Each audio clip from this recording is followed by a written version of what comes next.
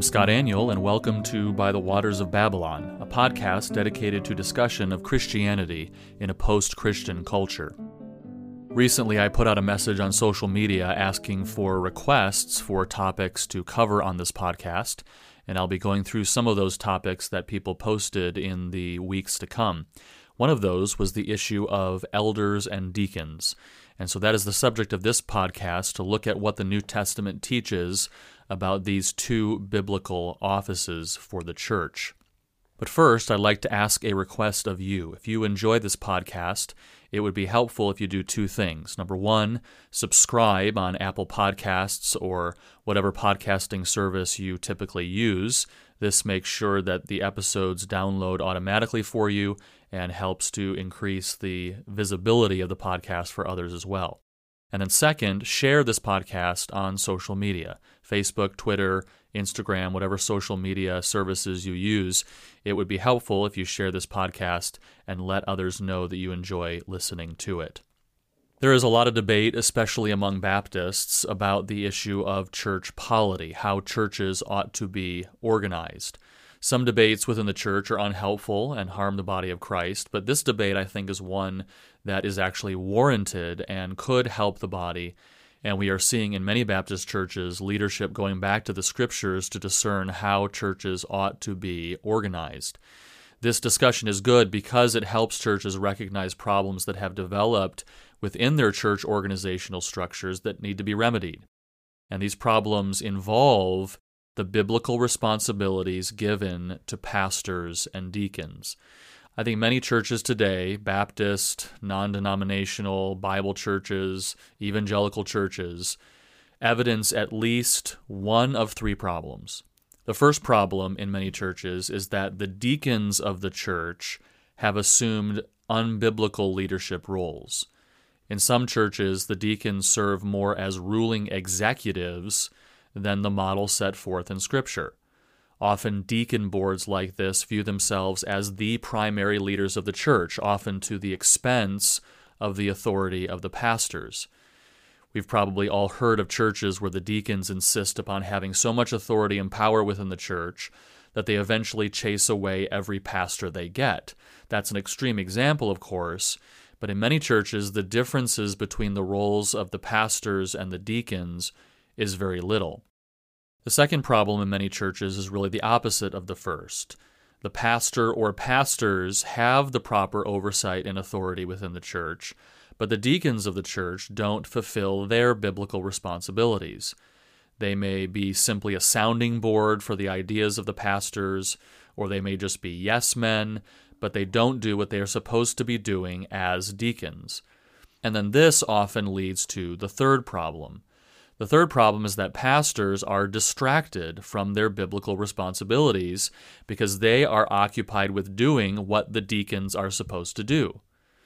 Now, sometimes this is the fault of deacons who neglect their responsibilities, but sometimes it is also the fault of pastors who involve themselves in matters that they shouldn't. So the pastors end up being very controlling, making every little issue of the church their business, and this causes them to neglect their biblical duties. And sometimes this gets to the point where a pastor is really a controlling dictator, and even the congregation is not able to fulfill its God-given responsibilities. In order to remedy these problems, we need to understand what the New Testament teaches about the officers of the church. The New Testament uses 4 different titles for officers within the church. The first is the term deacon, and we see this term first appear in Acts chapter 6, which we'll look at in a moment. And then the other 3 titles are presbyteros, often translated elder, episkopos, often translated overseer, or in the Old King James, bishop, and then the third term is poimen, which is the word shepherd or pastor. Now the question, of course, with these 3 titles is whether they refer to different offices, as some churches teach, or whether they refer to the same office. And in order to answer that question, I'd like to take us to 2 different passages of Scripture. The first is in Acts chapter 20. This is toward the end of Paul's ministry, And in verse 17, Paul calls the elders of the church at Ephesus, the term there is presbyteros, he calls the elders of the church at Ephesus to come to him.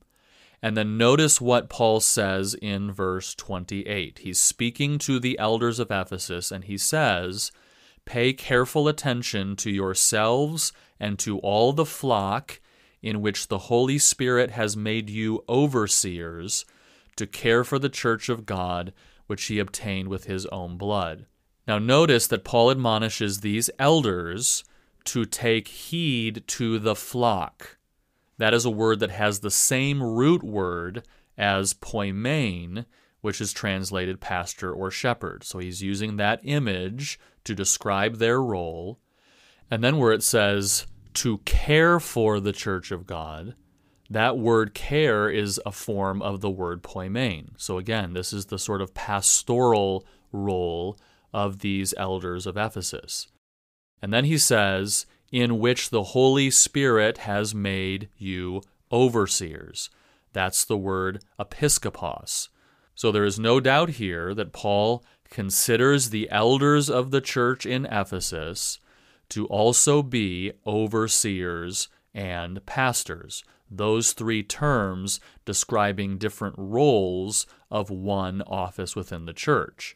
One more passage is helpful on this point. 1 Peter chapter 5, verse 1 says, "So I exhort the elders among you, as a fellow elder and witness of the sufferings of Christ, as well as a partaker in the glory that is going to be revealed." So Peter is exhorting elders. Again, that's the word presbyteros. And what is he exhorting elders to do?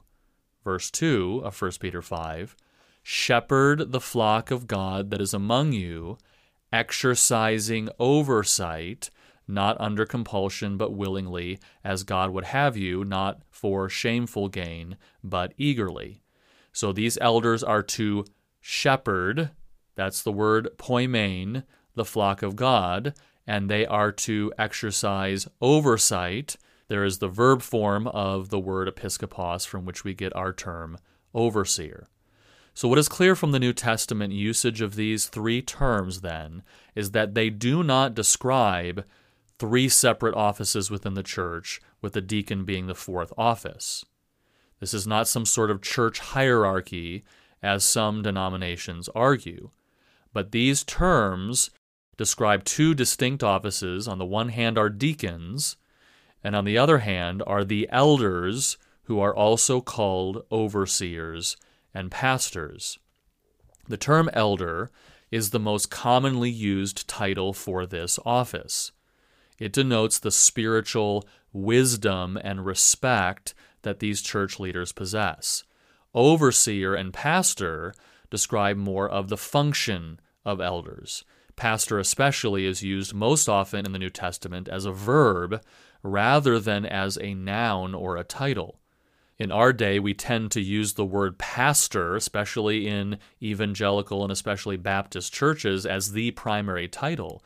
But really in the New Testament, elder is the more often used title.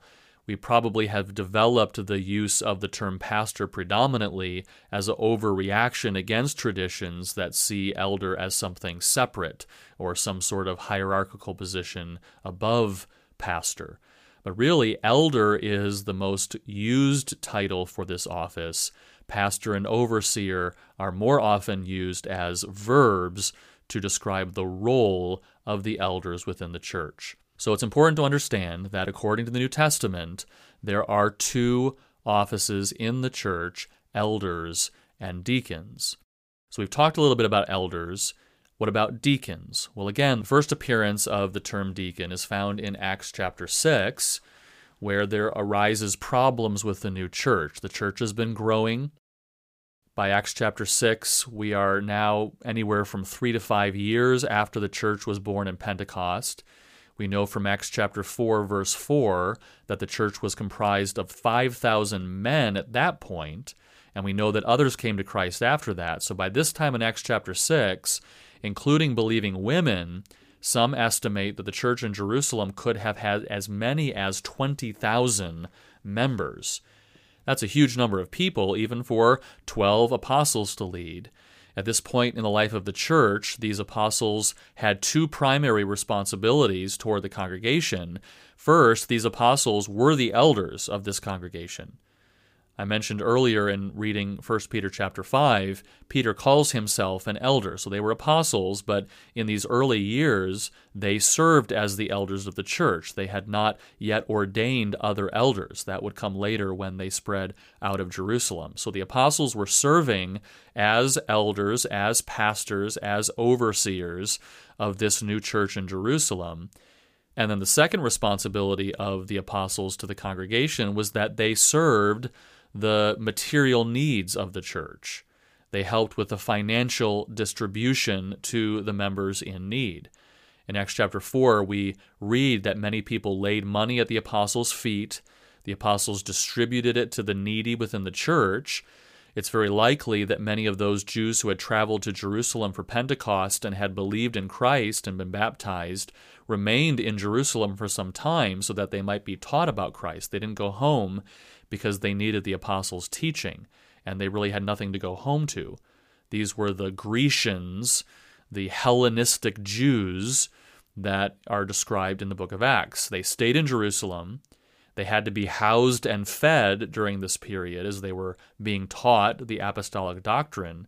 And so this is why, as Acts chapter 4 tells us, some of the wealthy landowners among the new Christians sold a portion of what they owned to help to meet the needs of these homeless Christians. So these were huge responsibilities for these 12 apostles to carry out for a congregation of perhaps somewhere around 15 to 20,000 members. Not to mention that they were also preaching the gospel to unbelievers and being arrested for it. And so it's no wonder that they began to neglect some of their responsibilities. They couldn't keep up with it all.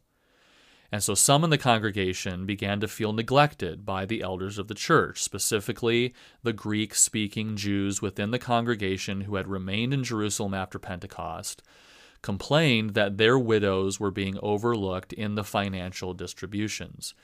But what could have become a significant problem in the church, what could have caused great disunity and division, was used by God to organize the structure of the church in a way that would best accomplish His purposes. And in handling of this situation, the apostles give us a very good picture right here in Acts chapter 6 of the proper roles of elders, of deacons, and then of the congregation as a whole. So first, the apostles reveal to us their primary responsibilities as elders of the church at Jerusalem. They say in verse 2, "It is not right that we should give up preaching the word of God to serve tables." Now that Greek term translated serve in verse 2 is the verb form of which we get our English word deacon. The term simply means to serve. The apostles were saying that it would not be right for them as elders of the church to neglect the word of God in order to serve, to deacon tables.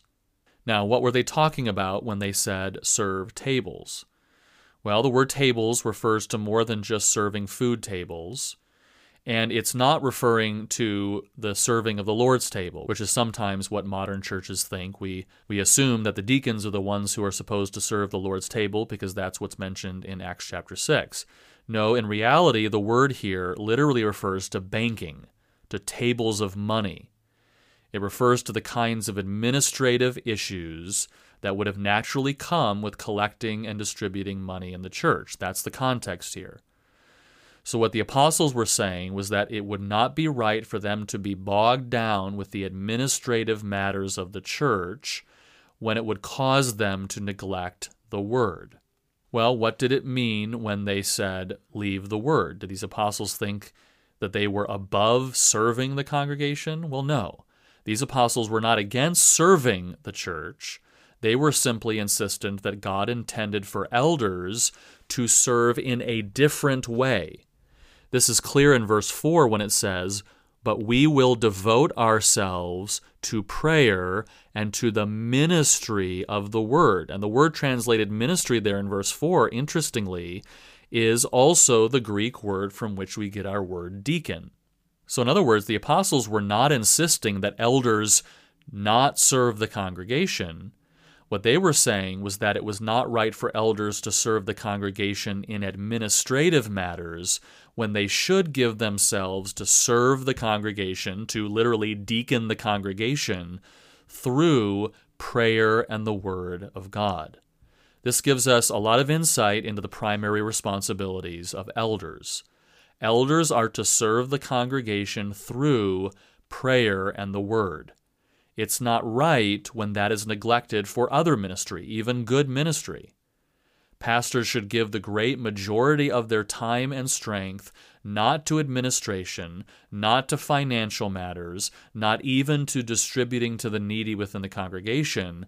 Elders should give the majority of their time to prayer and the Word of God. It is through prayer and the teaching and preaching of God's Word that elders primarily oversee and pastor the congregation. Unfortunately, this is often not the case in many churches today. Instead of being dedicated to prayer and the Word, many pastors are little more than glorified administrators. Many elders micromanage the administrative details of the church to the point where they neglect their primary responsibilities. Elders are supposed to oversee the church. They are supposed to set the doctrinal and philosophical direction of the church. But when it comes to the everyday material administrative matters of the church, which are good and necessary things, elders must not get distracted. But does this mean that ministering to people's material needs within the congregation is unimportant? Certainly not. And the apostles' actions in this passage make that clear. Verse 2 of Acts 6 says, "And the 12 summoned the full number of the disciples and said, 'It is not right that we should give up preaching the word of God to serve tables. Therefore, brothers, pick out from among you 7 men of good repute, full of the Spirit and of wisdom, whom we will appoint to this duty. But we will devote ourselves to prayer and to the ministry of the word.'" The apostles are insistent that elders must give themselves primarily to prayer and the word, but they don't view administrative matters as unimportant. They are important. In fact, everyday material administrative issues are spiritual matters. That's clearly evidenced in this text. What might have appeared to be a mundane administrative matter could have caused disunity and division in the body of Christ. Satan is using seemingly mundane administrative matters to cause dissension within the church. And that's why, while it may not seem that administrative issues are important, they are. They are spiritual matters. We often bemoan church business meetings and dealing with business and buildings and property and finances, and it's understandable why we would. We want to get to the important spiritual matters of worship and discipleship and evangelism. But make no mistake, the practical business matters of the church have spiritual significance, and so they must be overseen by qualified spiritual men. But while both have spiritual implications, there's a difference between administrative matters and priorities like worship, discipleship, and evangelism. And a problem arises, as it does in Acts chapter 6, when the administrative matters distract the elders of the church from their God-given ministry. So the solution to this problem then was to create a second office within the church to handle these administrative matters, the office of the deacon. The actual title for deacon is not found in this passage, but as we've already seen, the Greek term for deacon is found 3 times in its verb form, 2 of which describe this ministry in administrative matters. So this passage in Acts 6 gives us clear direction then as to what the primary responsibilities of deacons should be.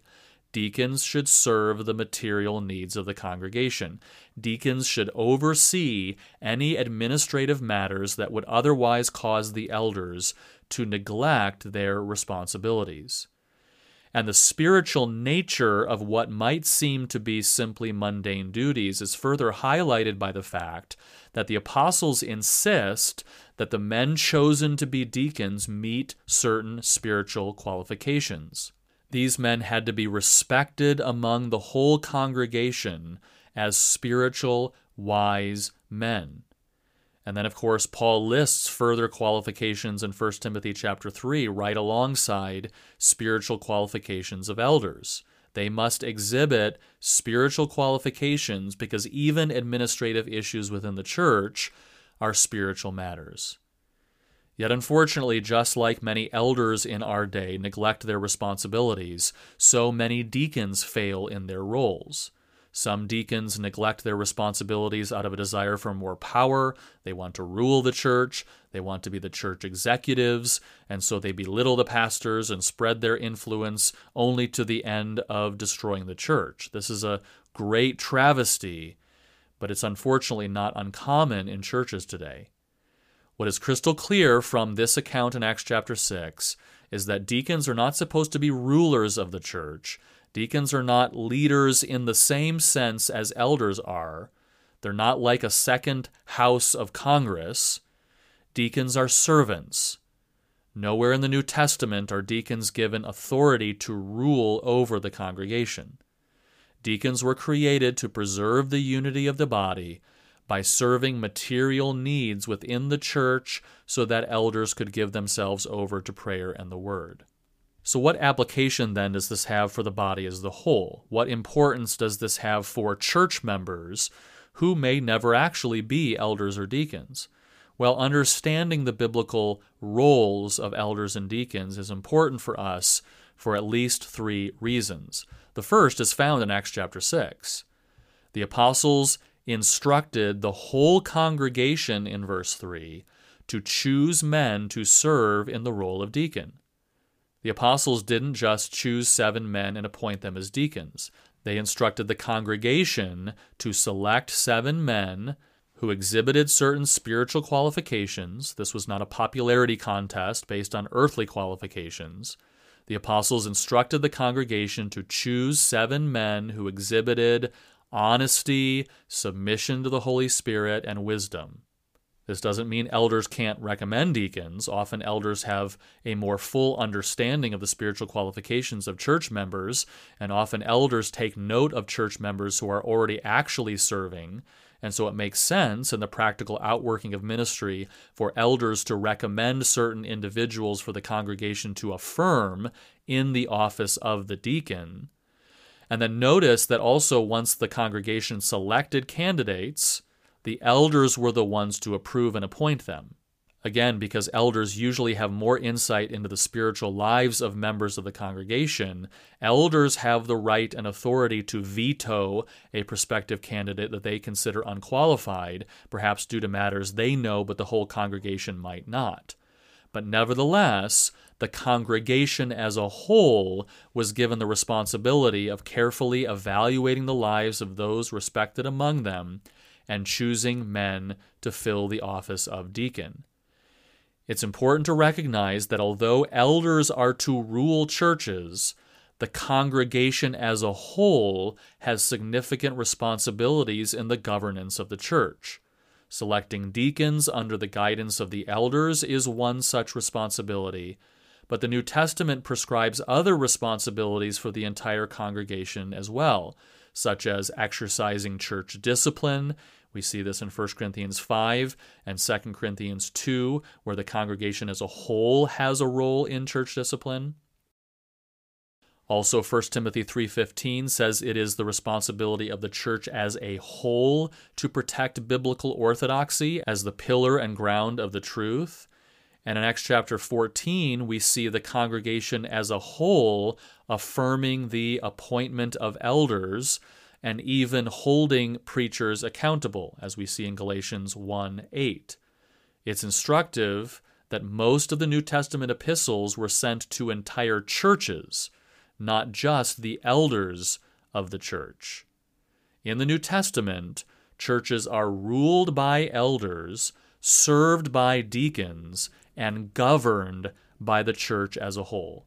This is a wonderful God-ordained organizational structure to make sure that the work of the ministry is being done properly. What this means is that if elders are being distracted from prayer and the Word by some other ministry or administrative issue, it is up to the congregation to make sure that it is remedied. This means that if the deacons of the church are power-hungry and are trying to rule the church, it is up to the congregation to make sure that is remedied. And this means that if some within the congregation are failing to live up to their responsibilities, it is up to the congregation to make sure that it is remedied. And so we have seen in the record of this event in Acts chapter 6 a clear picture of how the church should be organized. Elders serve the congregation by leading its theological and philosophical direction by prayer and the teaching and preaching of the Word. Deacons serve the congregation by overseeing administrative matters within the church so that the elders are not distracted, and the congregation as a whole is responsible to make sure it is all happening properly. If the body of Christ is organized in this way, the church will flourish like this one did in Acts chapter 6, verse 7. And the word of God continued to increase, and the number of the disciples multiplied greatly in Jerusalem, and a great many of the priests became obedient to the faith. Thank you for listening to By the Waters of Babylon. Please subscribe on Apple Podcasts or other podcasting services, and if you enjoy the podcast, please give it a 5-star rating. You can find me on Twitter at twitter.com/ScottAniel. I blog at g3min.org, and for articles, audio, and speaking itinerary, visit scottaniel.com. Join me next time as we discuss issues related to Christianity in a post-Christian culture.